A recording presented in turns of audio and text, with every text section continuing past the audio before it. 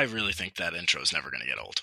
It doesn't get old ever. It's never going to get old. It's my favorite thing in the entire world. I told you, if I had a song to walk into a room in for the rest of my life, it would be that. That was amazing. It would just let everyone know, like, hey, this guy is here. It would. And he's ready to have fun. Exactly. All right, everybody, welcome back to the Talk Off. I'm here, Zach. We got Jake here. We got Chris, Daz. We're all here. Chris and Daz are the same person. And we're going to get into it. Today is Friday. Merry Christmas, everyone. I hope everybody has a very safe and happy Christmas, and it's the best time of the year. Chris, what do you think? How was your week leading up to the holidays? Steve Cohen doesn't give a fuck about your luxury tax. That's how my week leading up to the holidays is going. That's fair. This has been the best week. This has been one of the best weeks of my life. And that's not even an exaggeration. It's been a lot of fun. Going from a team that was under the regime of the Wilpons for my entire life, an ownership group that consistently looked at it as an investment and didn't want to spend money into the team. It just feels unreal that we have an owner that not only wants to spend, but he wants to win now and develop the team. And I'm at a loss for words, honestly, at how this feels. $806 million committed in contracts over the last 40 days. We have our left side of the infield for the next decade, which is Team Puerto Rico. I mean, we have Team Puerto Rico on the left side of the infield for the next decade, the two stars on that team. We have their star closer in the back end of the bullpen locked up. The franchise could not be at a better spot now. And I know everyone wants to hint and say, hey, you signed two 40-year-old pitchers. But besides those contracts, which obviously you take an insane amount of risk signing guys like that, there's not much money committed past these next 2 years in long-term contracts outside of Lindor and Correa. So honestly, I think we are at a great spot right now. We can not only develop talent now moving forward, but you're not handcuffed for the next 10 years on these crazy contracts for pitchers. I know we have Senga for the next 5 years. But going forward, we look great. I mean, I couldn't agree more. It's a great time to be a Mets fan. It's a great time to be a baseball fan. I love free agency, and Steve Cohen is making this a lot more fun. Cohen makes this a lot of fun. Let me run through some names real quick. Correa at 315, Nimmo at 162, Diaz at 102, which is the largest contract for a reliever. Verlander at 86.6 over 2 years, which is ridiculous. Senga 75 over 5. Quintana 226.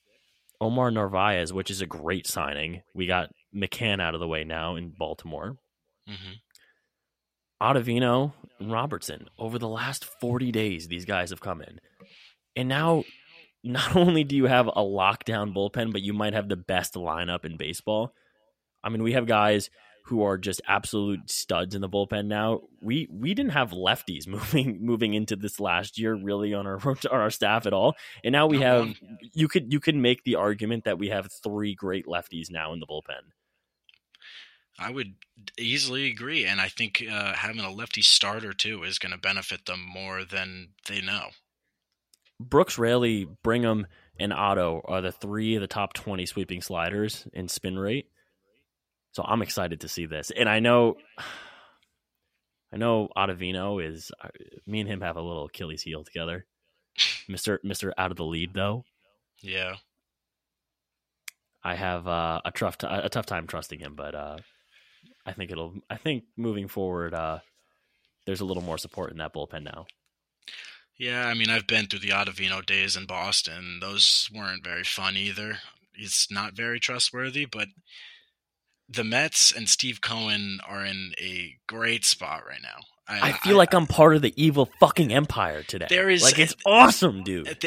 It's got to be a great feeling to just know that you have the best owner in baseball, because he is really the only owner that we've ever seen just throw their nuts on the table and say, "Here's all my money. I need my team to win a championship." Well, that's it. He's probably the best owner in North American sports right now. I mean, you've never seen some of the things that he's doing yet in North American sports. I And mean, that's why nearly this is $1 billion in the last that's 40 why this days. is so interesting, because nobody has ever seen anything like this. And it couldn't happen in any other sport because of salary cap. This is the only sport really that someone could put up basically $1 billion in off-season transactions So, do you because we think have in no salary cap. And Steve Cohen is literally just saying, fuck you to the luxury tax. He doesn't right? care. He doesn't care at this rate. The penalty of going over that Cohen tax, as they're now referring to it as, it's not going up. I want to say it's 90 cents on the dollar he's being taxed, but the tax itself, there's not an upper tranche of that tax, so you might as well keep spending at this rate.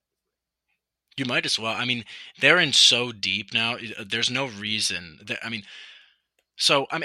We're gonna get into it all with the Mets and the whole Correa thing, because a couple of days ago, Chris, we were shocked. Steve Cohen shocked us at 3 o'clock in the morning on Wednesday morning, and he shocked the whole world. I mean, we Steve saw, Cohen was out in Hawaii having margaritas and stumbled yeah, back to his room and sent the "you up" text to Boris, and that ended in 315 million big ones going over yeah, to his way. exactly. And Correa, we saw that the Giants canceled his presser on Wednesday. Yep. They didn't say anything. All they said was that they canceled his presser. He never came out. He never made a statement. I didn't see Boris make a statement. The Giants didn't make a statement besides saying his presser was canceled. And then, boom, he's a New York Met. It really happened that quickly. We didn't know anything besides that they canceled his presser. And then overnight, I wake up in the morning on Wednesday morning, he's a Met. It was definitely crazy. I don't know if this is more reluctance on the Giants ownership side or if this is on the Correa side. Like, did he get cold feet and back out of this deal? Well, so it did Obviously, just. It did just come out. It did just come out probably about an hour before we started recording that the Giants were nervous about a past leg injury that apparently was still bothering him. and was this prior to Major League Baseball? Because I heard reports that this was prior to him entering the league, that this injury might have I don't popped know. up. I don't know that, but I did see that the Giants they saw the leg injury that he had the past leg injury, and they said it wasn't worth it. I don't know how serious this leg injury could be because we haven't really seen him slow down. So if it's from before the major leagues, I don't really understand how it would be catching up to him now. We haven't really seen him have a problem. Right. There's going to be a lot of pressure on this team next year to win a World Series. Cohen's, I mean, at this rate, Cohen is saying, here's all my chips on the table. I'm going all in. He's giving the team, if this is a 50-50 deal, Cohen's all in his 50%. Now it's the 50% of the team, go out there and get these wins. Baseball is a weird sport. I mean, there's no givens in this sport. I mean, the Dodgers looked like they were going to run away with the league last year along with the Astros. The Astros ended up going and winning the league, dominating in the World Series. But the Dodgers were amazing last year. A few injuries happen. Some guys go down and the story is different. So I personally, would I like to say the Mets are World Series favorites? Sure. But do I think that they are? Probably not. We're always a injury-ridden team. Cohen, I think, took a chance on this deal. Whether the physical that he took today comes back clean or not, I think this deal goes through no matter what. Because I think Cohen's saying, I agree. we have this guy for the next 11 years now. Correa, I've seen Mets players sit out a year. I've seen big guys sit out a year. I don't think that You had to Cohen go through would the have David any. Wright era. I don't think Cohen would have any issue bringing on a guy like Correa who might have to sit out till July if this leg issue is something that is very pressing and cannot be settled before spring training. Like, I mean, obviously this spooked the Giants enough to back out of one of the largest deals in their franchise's history after losing a guy like Judge. So this is obviously enough for the Mets to say, we'll grab you on a discount at $315 as opposed to $350 over 13 years. So I think Cohen is really taking a big risk on this one, but I think it's going to be, we'll see if it pays dividends moving forward. I mean, with any signing, especially with a high caliber player for so many years, there's always the risk, especially in baseball contracts, because if you look at the history, there are very, very, very, very few long-term contracts like this that end up paying off. But I think the new model of baseball and what we've seen through this market specifically is that GMs and owners are now showing that they don't really care about the last 4 years of someone's career. No, absolutely The not. the Mets are not paying Correa for his age 37, 38, 39, and 40 season. And The this trend Yankees are really not started with paying the Aaron Yankees. Judge for his 37, 38, and 39-year-old season. They're paying the top dollar, and they're saying, I don't care if I have to pay you $40 million when you're 39 years old, Aaron Judge. Right. That's what the Yankees are saying. I don't care, because when you're 35 years old and I'm paying you $40 million, you're going to go out and win MVP. Right, and this trend of big spending started in New York with the Yankees. I mean, they locked up Jeter for what that time was the largest free agent deal in history. Did the same with A-Rod. Same with Gardner. Gardner had a deal that eventually, at the end of his career, didn't pay dividends. He was still getting high AAV.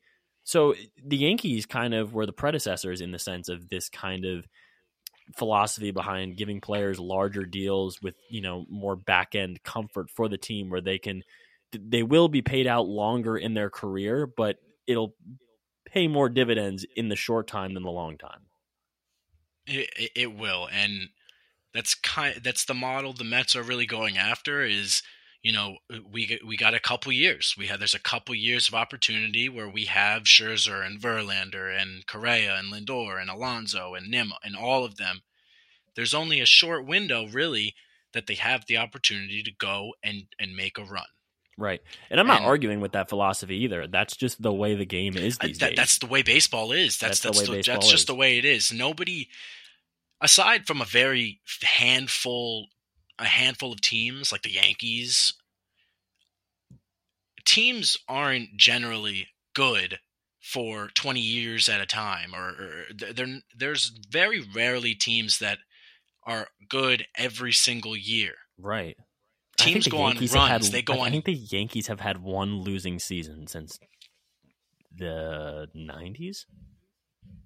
It's in terms of under 500. If it's not one, it's definitely close to that. Yeah. But the Yankees are an outlier. That doesn't happen. Baseball is a very volatile sport. You can be really bad. We've seen it with the Boston Red Sox over the years. They're really bad, then they win the World Series. Then they get knocked down in the playoffs, then they go to really bad. And then they win the World Series, and then they go to really bad. So it's so hit or miss with baseball that you have to go out and you have to sign guys, and you have to just say, screw it, let's go try to win right now. And that's what Steve Cohen is doing.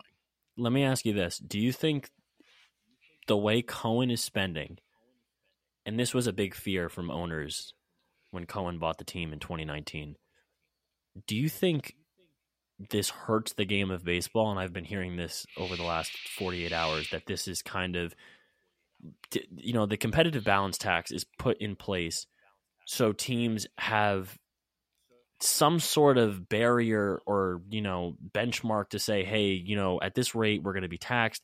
Obviously, a guy like Cohen, he is very set on his ego that he wants to make. He's a fan of the team. He wants to win now. He promised to bring the fans here a championship within the first 5 years here. But do you think this ruins baseball? I mean, me personally, I don't think this ruins baseball, because I think this is going to drive other billionaires into this market. I think you're going to start seeing like the Mark Cubans of the world trying to buy baseball teams. It doesn't matter if the current state of the team is good. Location doesn't even matter at this rate. San Diego are big spenders. What's stopping a guy like Mark Cuban going down to the Miami Marlins and saying like, "Hey, let's be big spenders next year"?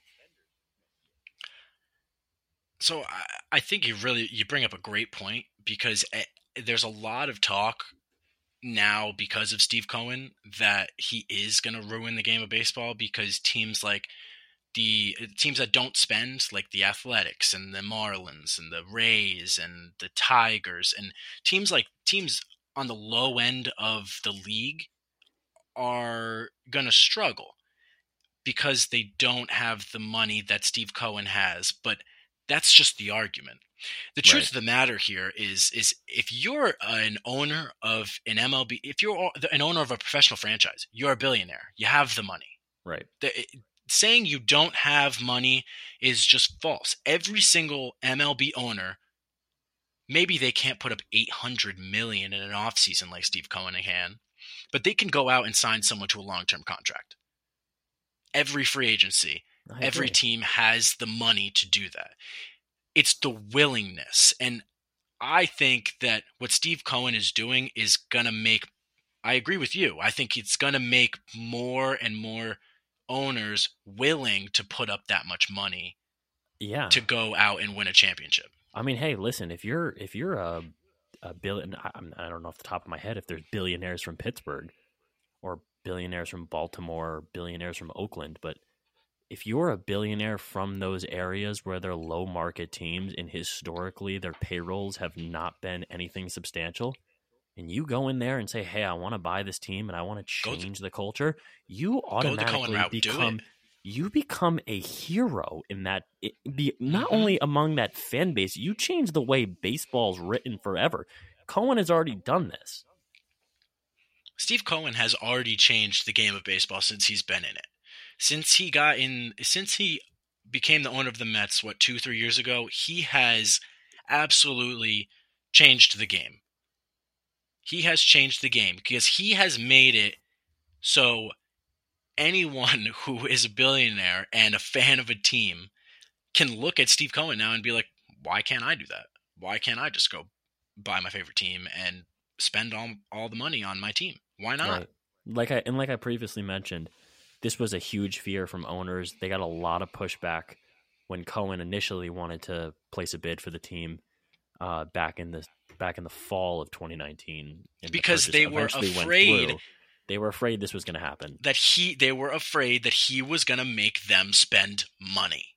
Because they knew that he was going to come into the league and that he was going to spend money because he was a diehard Mets fan and all he wants to do is see his team win. I And agree, he is probably the only owner that is actually a lifetime fan of the team that he owns. So he 100%. cares so much more than every one of these owners who's just has a professional sports team to uh to boost their portfolio and make them more money. And I don't think this necessarily hurts that many teams. Obviously, teams like Oakland and teams like Pittsburgh were always going to be at a disadvantage anyway because they're low market and their Hmm. ownership groups don't invest as much into the talent on the field through free agency as much as these bigger market teams do. I think for teams like the Dodgers and teams like the Padres, Phillies, Braves, Giants, even Yankees, 100%. This Cohen era of just spend, spend, spend, and I will not be told no on what I want. I think that almost even plays into their hands more. They were going to spend this money anyway. The Yankees were already going to commit this large sum of money to Judge. This adds a little more competition into this field. This wasn't always Hal Steinbrenner didn't have anybody barking up his tree to get some of these players back in the day. And I think now that the table has changed a little more where there's a few larger fish in the sea. There really is, and I it's I just got a notification. The MLB has officially reinstated Trevor Bauer. Oh wow. His Oh, that's suspension was awesome. just reduced from 324 to 194. Trevor Bauer will be playing baseball, hopefully in the MLB next year. Thank And God I can get him off my TikTok. Trevor Bauer's case, not that we want to get too into it or anything because I know basically what happened, but not into great detail. But I think that was thrown out in court, wasn't it? That was, I believe so. yeah. I feel obviously we're getting a little off track here, but I feel for the guy. I don't do. know. I mean, I don't know what happened behind the scenes or anything, and I'm not going to comment on that. But you feel for the guy for sure. You feel for everyone involved. absolutely. I mean, even the Dodgers, they thought they were getting a Cy Young pitcher, and what they got is 2 seasons of not playing. So this will be a big story moving forward in the next coming days. Back to Cohen and the Mets. I want to comment on a photo that was put on the sports page of the New York Post on October 25th of this year. I know exactly what you're talking about. The headline is, "By the way, Bombers need to spend big to get back to championship heights." And the 4 players that they have on this page is Judge, Correa, Edwin Diaz, and JV, all in Yankees uniforms. Now, I'm not Met guy. I'm not the Met guy up here. Hey, they were hopeful to trash Yankee fans, but I'm just saying this makes me so fucking happy to see this. I'm happy for you. I've seen this you go makes through me all of it so with this happy. This makes me so, and this isn't Yankee fans. This isn't little brother coming and yelling at you.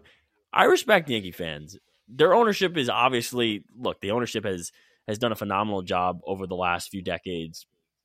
They won 3 championships in a row. Again in 2009, they had the core 4. They were up to the last decade, they were the gold standard in baseball. And you have to respect that as a fan of the game. But it's a new fucking time in baseball, baby. That's true. It's the Cohen era, baby. That's the beauty of baseball, dude. It changes so quickly, and it can so easily. Now, one thing I do want to get into, and what I want to ask you about, is, so they signed Correa. Obviously, they signed him to play third. Right.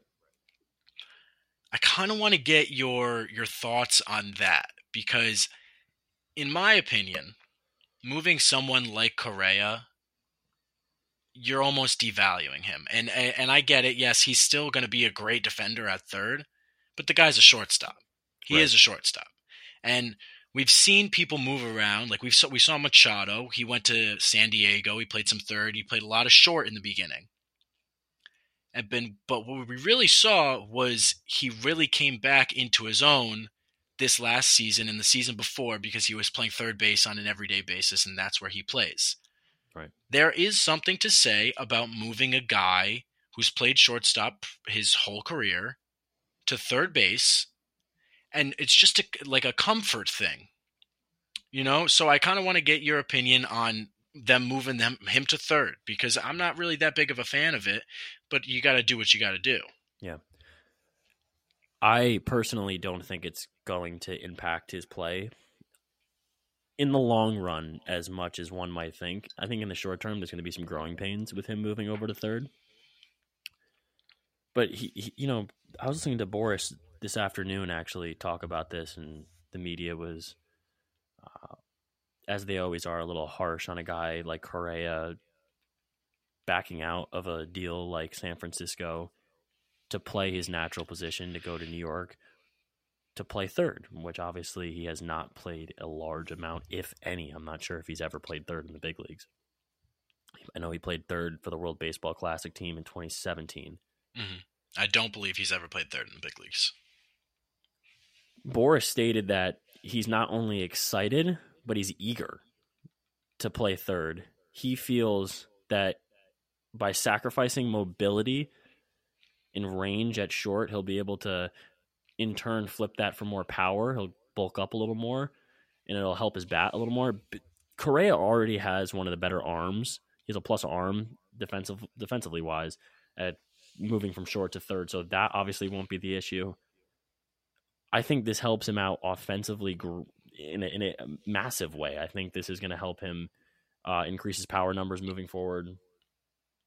I don't think offensively this is going to affect him short-term wise. I think we will see him bulk up a little more. I do think that there's, like I said, there's going to be some growing pains initially at third. But I guess until we see him at opening day, we can't get a true sense of what it's going to look like. We'll have a sneak preview in the World Baseball Classic because he'll be playing alongside Lindor there. Yeah, we really don't know what it's going to look like. I kind of just wanted to get your take on that because we have seen people move positions and struggle, and even in the outfield, some people. I mean, we've seen players move to corner or move to center and struggle. Yeah. Even with the Yankees, this is just my personal opinion, but I feel like Aaron Judge plays a better outfield when he plays right. I just do. I think he plays better in right. I don't think he can get to a lot of the balls in center that center fielders should get to. But that doesn't mean he's still not Aaron Judge. No. Now, another thing that I wanted to get your opinion about is, so Lindor is locked up. Correa is locked up. You have the left side of your infield locked up. Now, two of your best prospects are third basemen, are they not? Mauricio is a second and shortstop. Brett Beatty is a natural third baseman, can play a little outfield, but he won't be playing outfield for us. And Vientos. That's my guess. And Vientos. And then we obviously have Alvarez behind the dish. But as of now, it looks like Narvaez and maybe Nito. This probably, the Narvaez move probably means Nito is out of the picture for next year. Probably will just be Alvarez and Narvaez. Yeah, Alvarez will probably see a good amount of time at DH with Vogelback too. I'm sorry, I'm getting away from your question, but yeah. So I mean, to your point, yes, we do. My point is, you have two top prospects that are third basemen, and you have just blocked both of them. Do you get rid of them now? Yeah, see, I feel like you almost have to. I don't think you get rid of them, and I'll tell you one reason why. You have backing from the ownership at this rate. Money is fictitious to Steve Cohen. It doesn't matter. It's not a money problem though, Daz. Where is he gonna play? He's not gonna come play. I mean, Mark Vientos and Brett Beatty are not gonna sit in AAA for 10 years. No, right. So hear me out on this. Obviously, with this Cohen regime, money is not an issue. So if Correa is hurt now and will miss a substantial amount of time with this injury, Cohen is fine to eat that first $26 million of his AAV. Beatty will come up. Vientos will come up. I think this is great bench depth moving forward. They're going to make the 26-man roster.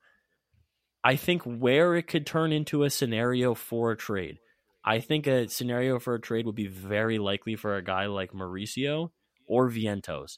I think the Mets are a little bought into the Beatty image right now. I think he can play outfield. I think that's the big thing that the Mets like right now because we don't have a lot of outfield depth. Ronnie Mauricio is a true infielder. He is going to be a stud. He reminds me very much of Jimenez, where he's a contact hitter with pop too. So I think those two are more likely to be sent over in a trade.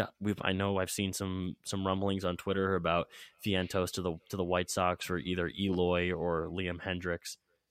So I think that there is some buzz on those guys, and I don't necessarily think that this Correa signing blocks those.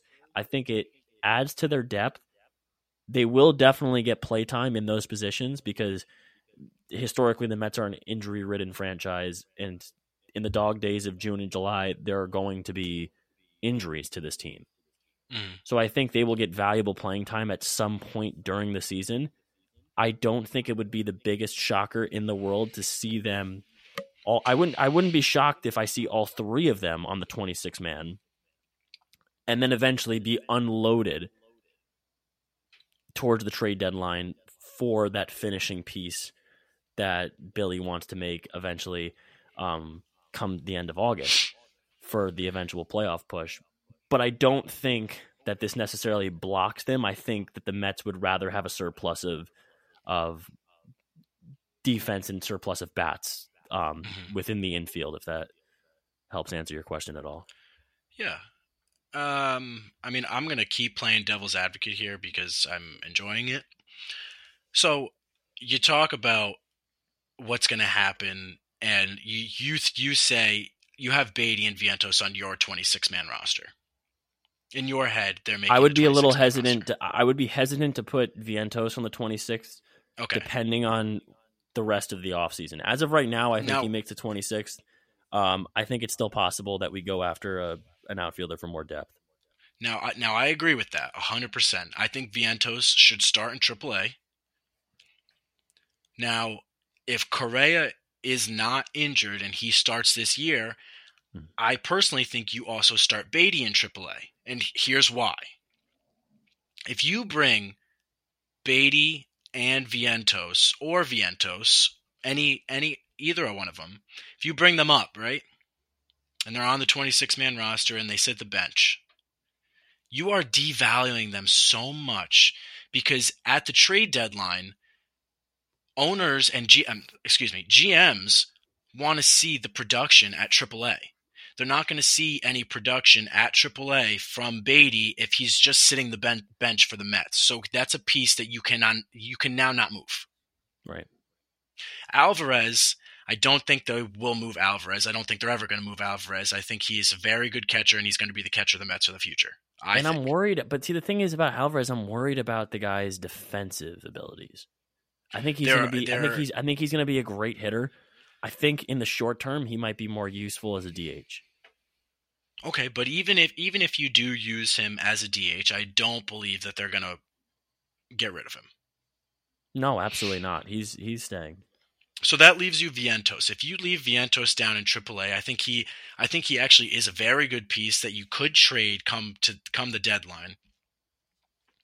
But I have the same issue with him that I have with Beatty, in that is if he gets brought up because of injury and has to either play or back someone up and sit the bench, he is going to be devalued because he will not be raking at AAA.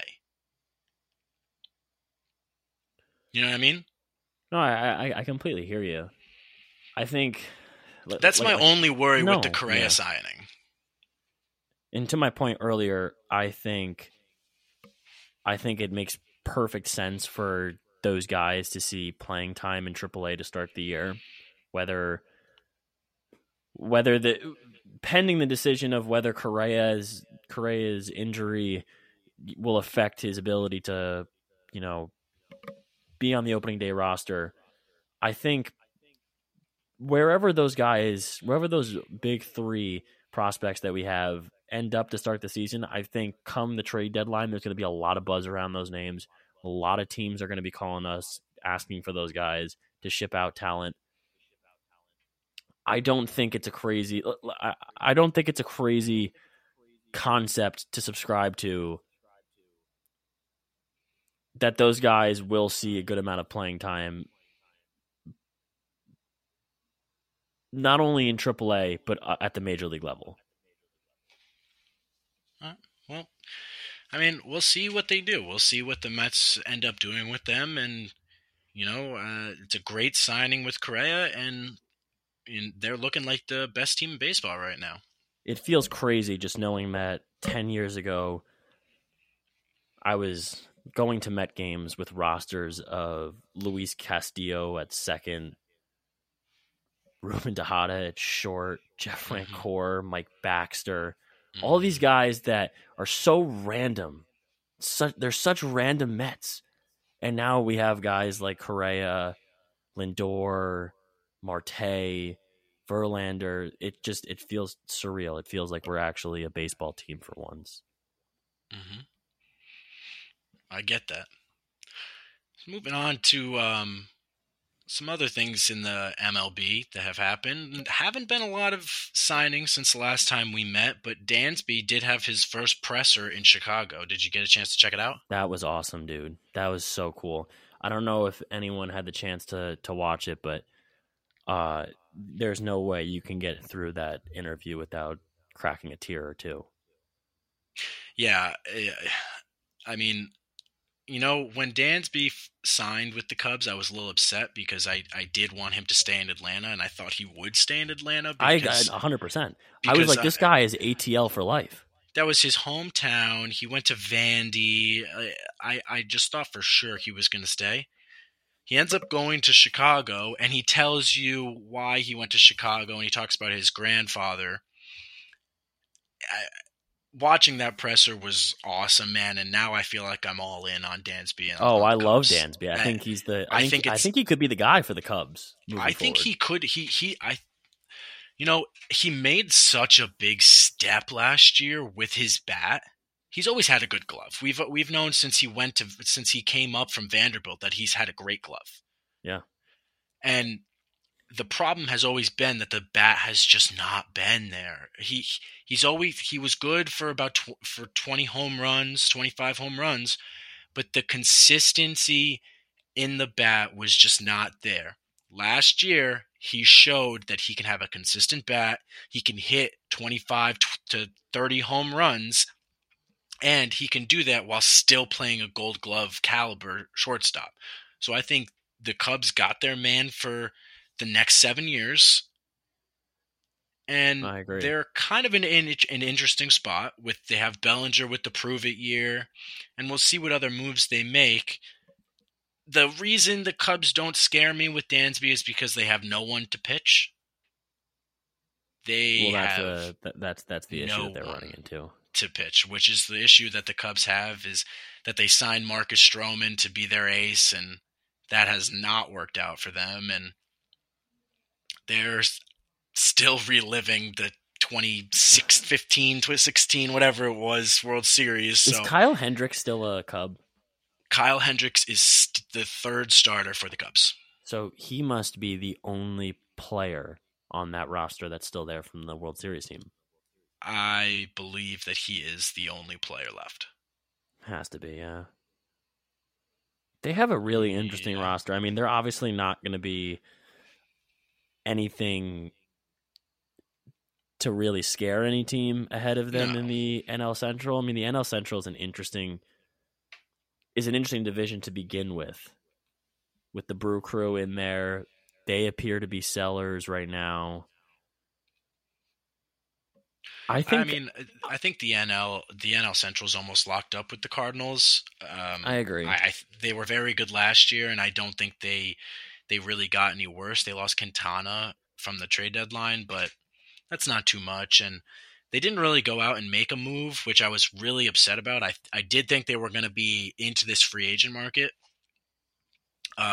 especially the shortstop market, but they are sticking with Tommy Edman over there. I still expect them to win this division. I still expect them to be back in the playoffs. I was going to say, do you still have MVP caliber players on that team? Do you think in the National League, looking at the three divisions, I think the NL Central is the only division I can confidently say that the Cardinals are the only legit shot at winning that division? I mean, yes, guys do go down and guys do get hurt, but besides that, the Cubs aren't going to win 90 games. The Brewers are not going to win 90 games. I mean, the Cardinals you're talking about a team that the Brewers, if the Brewers get off to a rough start, they will be selling very fast in August. I will not be surprised at the deadline if we see either Burns or Woodruff go. 100%. I wouldn't be surprised if you didn't. I wouldn't be surprised if off before spring training. I wouldn't be surprised if we saw them packaged with Yelich to get his contract out of there, because they don't want to pay him any more money. He's another disappointment, which is sad because he was an absolute stud in Miami. Stud in Miami, comes over and wins an MVP, and now has all but looked like he's lost his touch. This reminds me, I mean, him and Bellinger are almost identical in the sense that Yelich hasn't dropped off the table as much as Bellinger has, but they both probably need a change of location to do something. Yeah, I agree. I think, I really like the Bellinger and Dansby both going to the Cubs. I think it's a little bit off the beaten path, especially for Bellinger, because after that MVP season, I really felt like it was kind of the pressure that got to him more, the pressure of being in LA, being a Dodger, and being a former MVP, that he just lost it. So I Right. think Chicago is just off the beaten path enough for him to go and try to revive his career, and that's why they signed him to a 1-year deal to kind of have a prove it year. And Cincinnati isn't doing anything, obviously, and Pittsburgh No. isn't either. So we will see where that division goes. And it's most likely going to go to the Cardinals. And besides the other two, I mean, the Dodgers, I mean, the NL West, I don't think you can confidently say is the Dodgers anymore. I don't think you can confidently say it. I mean, when you have a team with Soto, Bogarts, Tatis, Machado, and then and then a rotation of Musgrove, Darvish, and Snell, I don't know how you can confidently sit there and say that the Dodgers are a lock to win this division, because they're absolutely not. And then We don't obviously in expect the Soto. East, We don't expect Soto to play as bad as he did for the Padres right? last year. No, He's not. absolutely not. He's not that player. He just isn't. All right. He had an adjustment period, and he definitely, he moved across the country. So I give the guy that half of the season to figure it out, but he's got to come out up, and he's got to show Padres fans why they gave away their entire future for him. I have a question for you. Do you think if you're Padres ownership, you almost root for an average year for Soto in a contract year like this? Do you think that takes a hit It's to tough. his value? It's tough. I do think that another off year does hurt his value. I mean, we saw what going nuclear in your contract year does for you. I mean, Aaron Judge probably realistically would have got 35 AAV, probably with a year less if he did not have that crazy season, but he did, so he got 40. I think whatever if he got. Soto was in this market this year, his deal would have 100% without a doubt would have pushed over 400. It would have been very close because he's still so young. He would be locked up for 13 years, no doubt. Judge would have gotten 400 if he went out west. That's true, exactly. No. And that was still only 8 years, 9 years, something along those lines. Yeah. So I mean, we'll see what goes on. Let's get into some other stuff, because there wasn't that too much baseball, and we could talk about baseball further. Let's get into some other stuff. Big news this week. The Masters and the PGA Tour have come out and said they are going to allow Live Tour players to play in the Masters. This is exciting. I couldn't be more excited. I am awesome. so excited. The Masters, we still have about 4 months 4.5 months till the Masters, but I couldn't be more excited for this news. I was really worried about the decision that Augusta National was going to ultimately make for this upcoming tournament, because the reality of this situation is this. If you don't allow live golf players to play this upcoming April, they were going to make their own majors. Exactly. And this sets the standard. Whatever Augusta, the eyes are on Augusta right now. They're setting the standard for the remainder of the season, essentially, for letting live golfers play in their respective major championships. Letting these players in is huge in the sense that now this puts pressure on the PGA, this puts pressure on the USGA, and it puts pressure on the R&A to let players play in their opens. This is huge for the game of golf because, like I mentioned earlier, you would have had players running off to play in fictitious major championships for hundreds of millions of dollars. Exactly. And you would have lost even more people from the tour. And this is how a sport cannibalizes itself. Because if you have competing major championships, there is going to be a whole new generation of golfers who don't place an emphasis on, I want to win a green jacket on Sunday, or I want to host the Claret Jug in the UK, or I want to be at Pinehurst hosting the US Open trophy. This is huge for the game of golf, and I want to say, and I don't want to be dramatic about this, but this is a huge step forward for the game. You have a competing league where your top player in the last 2 years jumps ship and leaves to the Live Tour in Cam Smith. Exactly. Yeah. This is huge. And then, I mean, they lost so many top players to Live, and you can't blame them for leaving. I mean, if someone offered me that money, I would. I don't care if it's Saudi dirty money. Who cares?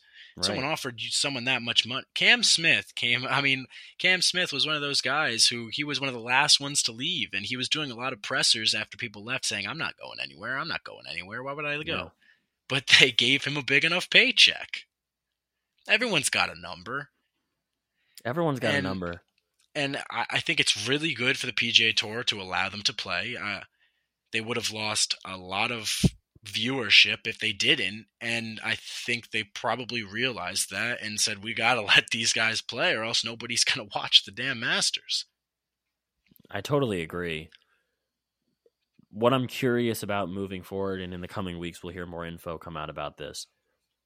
Obviously, there is a certain criteria to be invited to play in the Masters.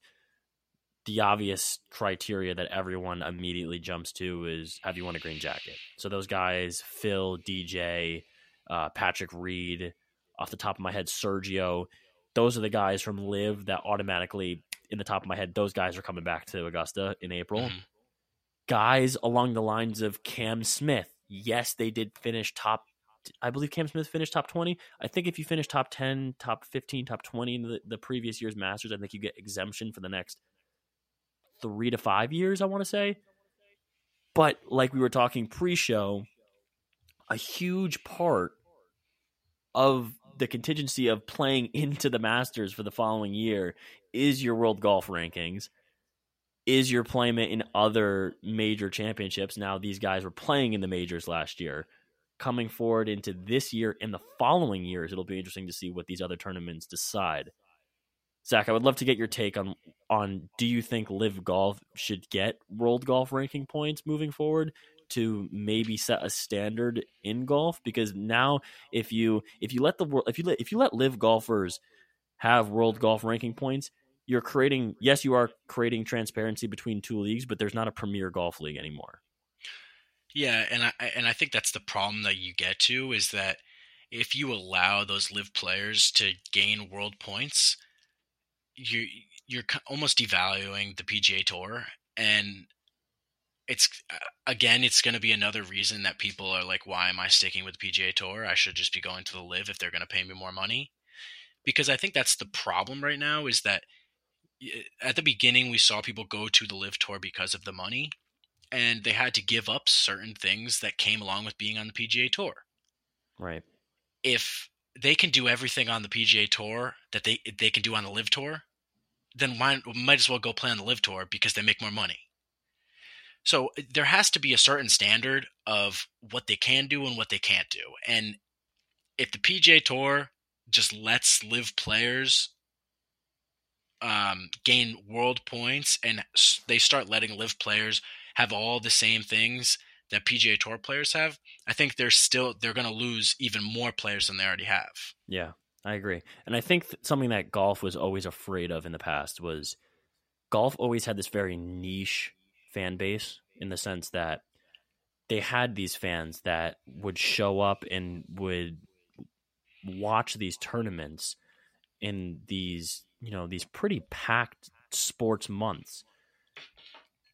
One that comes to mind very quickly is the Waste Management. This year, it's going to be played on Super Bowl Sunday. So that's competing right there for TV. I don't think they're going to nearly have the viewership that they did last year for the Waste Management, just because of the Super Bowl being on that day. Mm-hmm. Could be wrong, but golf is moving in the direction with Live, and I'm talking about generally golf as a sport here. Live is pushing the game to invite the casual fan in, because the casual fan isn't necessarily watching the Waste Management. It's one of the bigger non-major championships that the PGA Tour hosts. I'll throw out the Rocket Mortgage Invitational in Detroit. The average golf fan is probably not watching that. So in tournaments like Live, where it's 3-day tournaments, shotgun start, always highlights on the screen. Mm-hmm. I know this gets confusing to a lot of people because it's kind of like golf's version of red zone, but it's fast. It's not boring. It doesn't drag on, which the average golf viewer might dislike about the sport. Mm-hmm. I'm not out here and saying I think live golf is good for the sport as a whole. I just think it has the right idea of moving it in the right direction. Yeah, they're moving in the direction of a lot of sports, what a lot of sports are trying to do, and that is making it better for the casual fan. We've seen that in other sports, 100%. like the MLB has done that as well with the Ghost Runner on second, and just a couple, and the possible pitch clock coming next year, and all this stuff that they're trying to do to make the game go faster. It's the same thing that Liv's trying to do. They're trying to make golf more interesting. They want people, the people who go out and play golf like once a month, they want those people to watch, not just the people who go out and play once a week and know all the guys. They want people who are just like, oh, this looks interesting, and they want people to be able to watch it and keep watching it. I don't know about you, but there's been tons of times where I've turned on a golf tournament, a PGA Tour event, and I mean, I've watched it for an hour, and then I'm like, I can't do this anymore because you just end up watching the same stuff, and it's half of them just walking. Yeah, So what $100. Liv is trying to make it more watchable, I guess, for the casual fan. Yeah, and the PGA Tour has taken steps to kind of mimic what Live has already set their standard to be. I know the PGA Tour came out and mentioned that they were going to go ahead and go with tournaments that had larger purses. I know Jay Monahan came out and mentioned that there would be some tournaments with no cuts in them.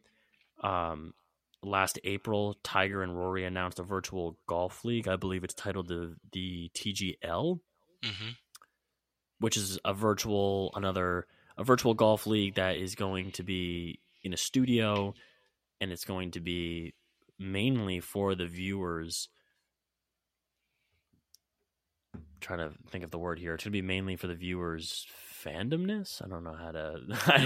I don't know where I'm going with that, but yeah, no, I get you. It's all it's not viewer for them. oriented. They're not doing it for them. They're doing it so the fans have something to watch and something interesting to watch. They're doing it for the fans. Yeah, 100%. And this is another way for golf to move in a direction that isn't 4-day tournaments where Thursday is pretty boring for the casual fan, and the only really thing a casual golf fan would really be interested in any of these casual tournaments, and I say casual meaning the smaller ones, are late Sunday on like a 4:00 if it's on TV.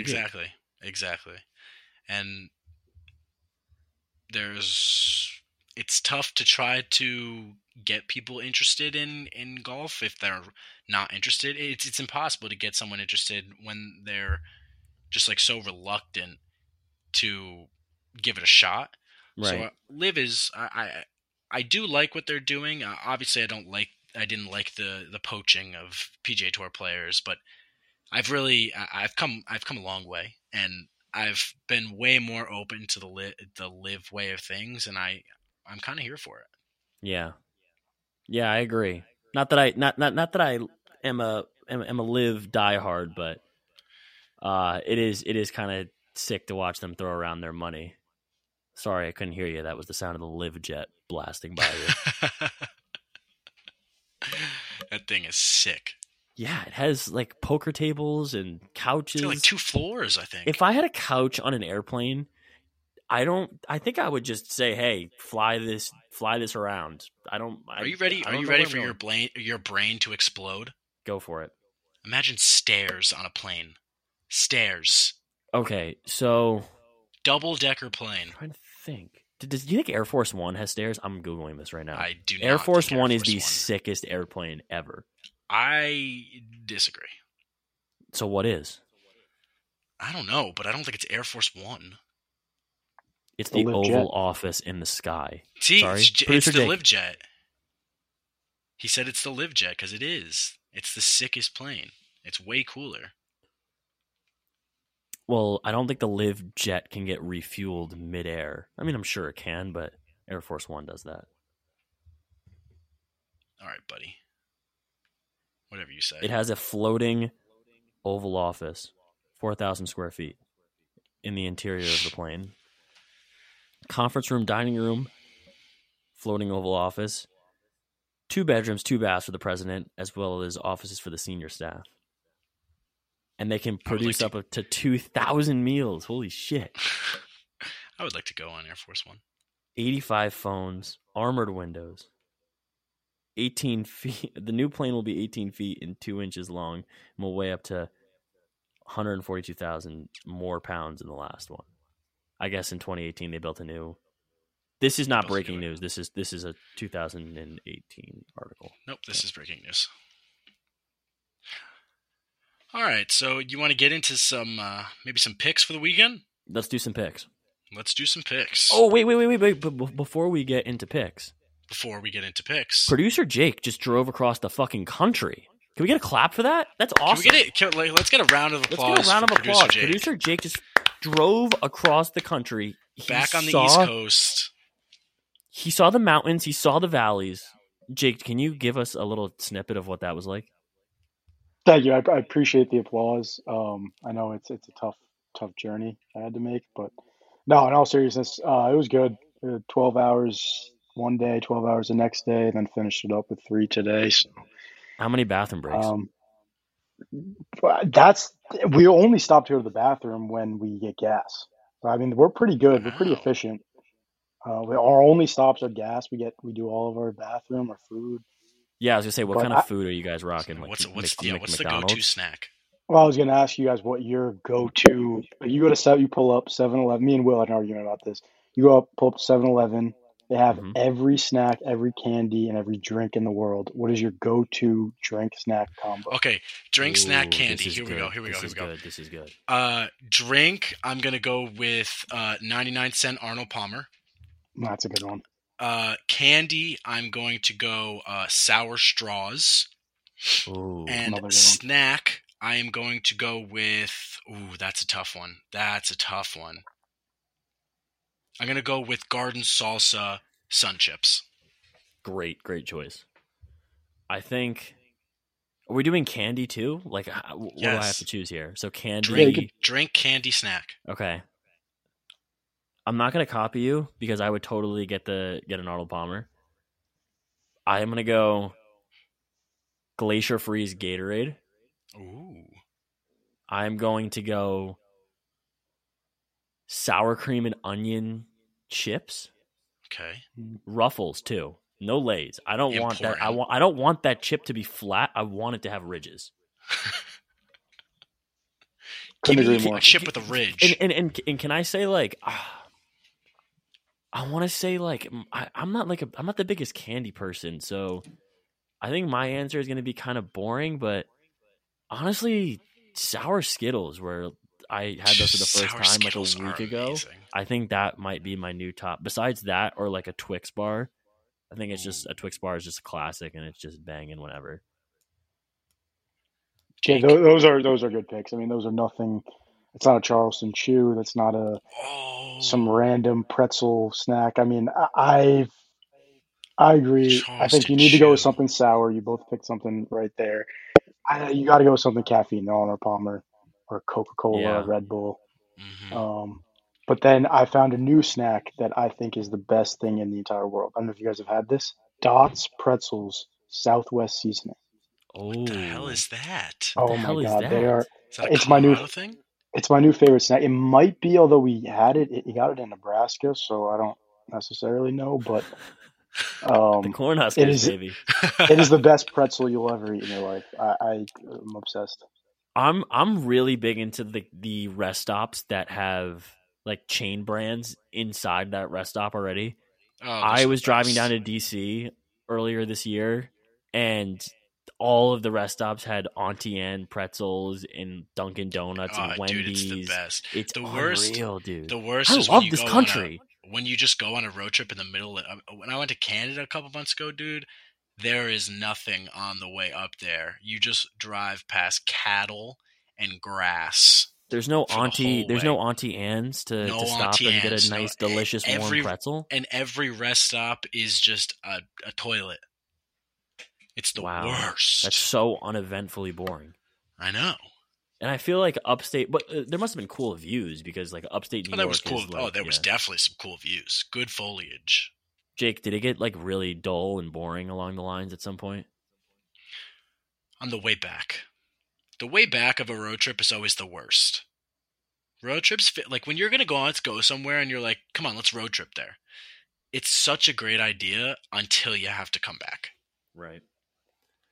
I almost think sometimes that the way there to your destination on a road trip takes longer than the way back because there's more anticipation on the way there. Oh, yeah. Yeah. I totally agree. So picks. We got sidetracked. Let's do some picks.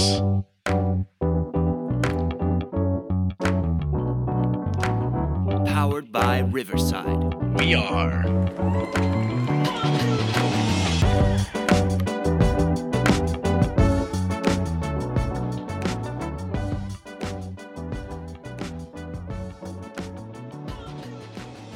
Dude, another producer Jake snippet that just goes unnecessarily hard. This guy's crazy. He doesn't miss.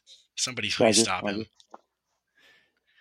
All right, let's get into some picks. Who wants to lead off here? You know, I don't think I ever lead off. Let me do it. I'll lead off. So, my pick for this week, Friday, December 23rd, is going to be Wake Forest -2 against Missouri in the Union Home Mortgage Gasparilla Bowl. Say that 10 times fast. Union Home... No, I can't even say it once. Union Home Mortgage Gasparilla Bowl. Union Home Mortgage Gasparilla Bowl. No, I can't do it. But anyway, Wake Forest -2 against Missouri tomorrow night, 6:30 Eastern on ESPN. I love Wake Forest. Let's ride, baby. I'm going Bruins -115 on the road at the New Jersey Devils. The Bruins are 7-1-2 in their last 10. The Devils have lost 4 out of their last 5. I'm going with my old college friends on this one. They're all huge Bees fans. I'm hopping on the bandwagon for this one because the Rangers have, the Rangers are coming back a little bit, but I'm going Bruins on this one. I feel confident on this pick. I feel Pasta's going to do something special tomorrow night. I like it. I think it's a great pick. The Bruins are unreal right now. It's unbelievable. I know I need to address my 0-3 start, but I'm not going to do that. I'm just going to give you another pick, and that's going to be the Arizona Coyotes tomorrow night at home. They're underdogs, but that's all I take, and they're going to win outright. They're winning outright. The Yotes. You heard it on ASU's campus. Producer Jake, the Yotes will be winning outright tomorrow. That's awesome. Let's go, Jake. Let's go. Also, before we move on to, I think we're gonna do some Florida Man Friday, some roulette, and get out of here. I think it's almost time for Florida Man Friday. Before we move on to Florida Man Friday, and I'm going to be cocky about this the entire college basketball season. The Providence Friars in double OT, baby, taking down the Marquette Golden Eagles at home. They did. That was a good pick. I was so fired up for that. Can I actually ask what are the records for picks? I know Jake's 0-3. I'm 2-1. I think I'm 1-2. 1-2? I think I'm 1-2. Should keep a leaderboard. We need a leaderboard. I would like to give a shout out to one of our better players that came in through the transfer portal this year, Bryce Hopkins, who was formerly at Kentucky. And he was fired up post game saying, this environment tonight at home was electric. I can't wait to see what the environment's going to be like when the students come back against a Big East team. And Coach Ed Cooley, just with the fucking sickest comment ever, just says it's going to be a lot of tall boys, baby. So I am fired up for this team. I think. Hey, we We lost in the Sweet 16 last year to Kansas. I think there's no hangover from that. The success is going to continue, and look out for the Friars, baby. They're coming. Look out. All right. Florida Man Friday, baby. Let's get to it. I can go first on this one. I have an article prepped up for this one already. Go for it. If you got one, go for it. Let me set the scene for everyone here. This is from the Orlando Weekly. Headline is Florida man claims bag of cocaine meth was found wrapped around his genitalia was not his. That's not mine. How could it be? 43-year-old man was riding in a car that was pulled over for a DUI stop. When the police searched, they found a gun in the car. And deputies continued to further search him and found the drugs attached to his appendage. And he claimed it wasn't his. Which just sounds like... Did he claim... How could it be his? I believe him. That it was anybody else? I mean, did he blame someone else for putting it there? Do you think that'll stand up in court? I don't believe so. Did that joke fly over your head? Yeah. We'll keep moving. I get it. Take your Okay. Jake, do you have one or? I don't right now, but I could get one. All right. Well, I'll go with mine. Mine is from a couple years ago, but I found it on Twitter and I can't let it go by without telling everybody. So the title of this article is shocking. An 88-year-old Florida man was arrested for burning a raccoon alive because the raccoon ate his mangoes. Oh. So this dear old fella, 88 years old, decided one day to look outside. He saw a raccoon. So he went outside. And the raccoon was eating his mangoes. It decided to attack him, so he decided that he wanted to pour a gallon of gasoline on the raccoon and light a match and light it on fire. So, wow, that is just really mean. Is there a video of that? I think I've seen...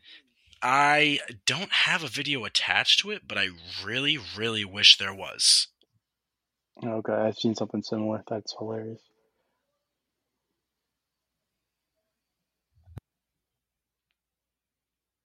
Oh my God, he didn't even kill it with the fire.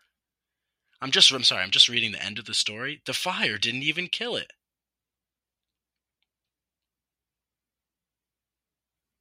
The cops came and shot it. Oh, that's terrible. The poor raccoon. That's so sad. I know. All right, Jake, got one?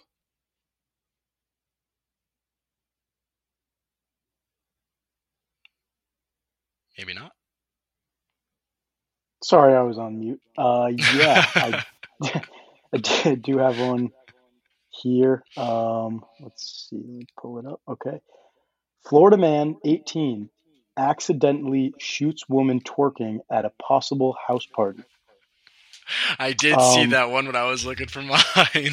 Wait, does it say possibly twerking? Like, was she? It says accidentally shoot.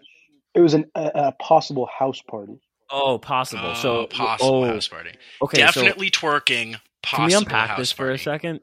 What determines a possible house party? Is it like a number of people, or is it there was probably like 10 people? Or look at it, play the devil's advocate angle. Was there maybe not enough drinks there? Was there not food? True. You never know. I don't know what the police classify as a party. I'm gonna go with there were juveniles there, so they did not want to be. They did not want to claim having a party. It looks like juveniles. But weird headline nonetheless. This is honestly my favorite segment, and I don't think it's ever going to stop being my favorite. We will never run out of Florida Man headlines. People just do weird shit in Florida, man. Must be something in the water down there. There must Roulette spin, and then roulette spin, we take and off then for let's the get outta holiday here. weekend. Sounds good to me, baby. All right. Our random number pulling up today is 26. Jake is doing the honors today. I think does anyone remember what the number was last time? We're 0-3 so far. It was 12 last week. It was 12. And we've been 12.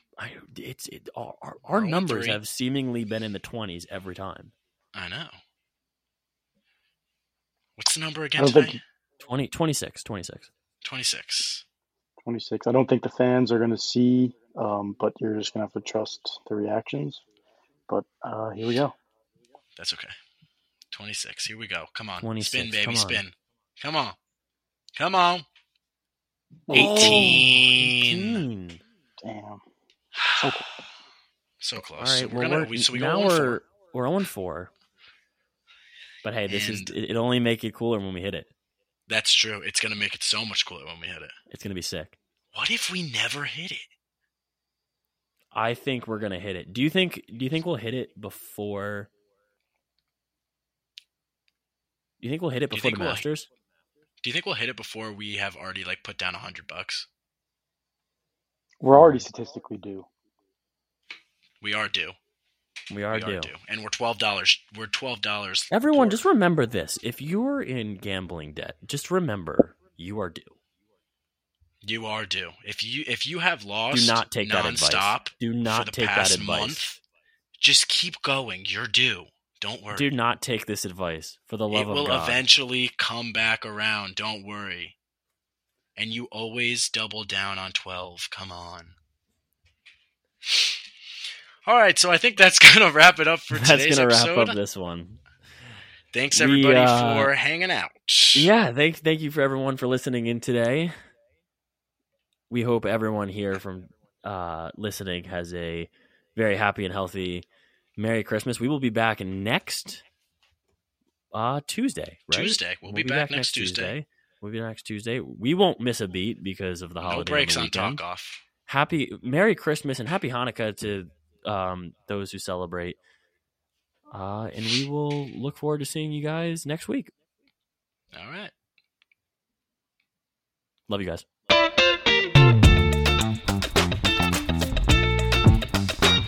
Shout out our man in Brussels for listening. We love you.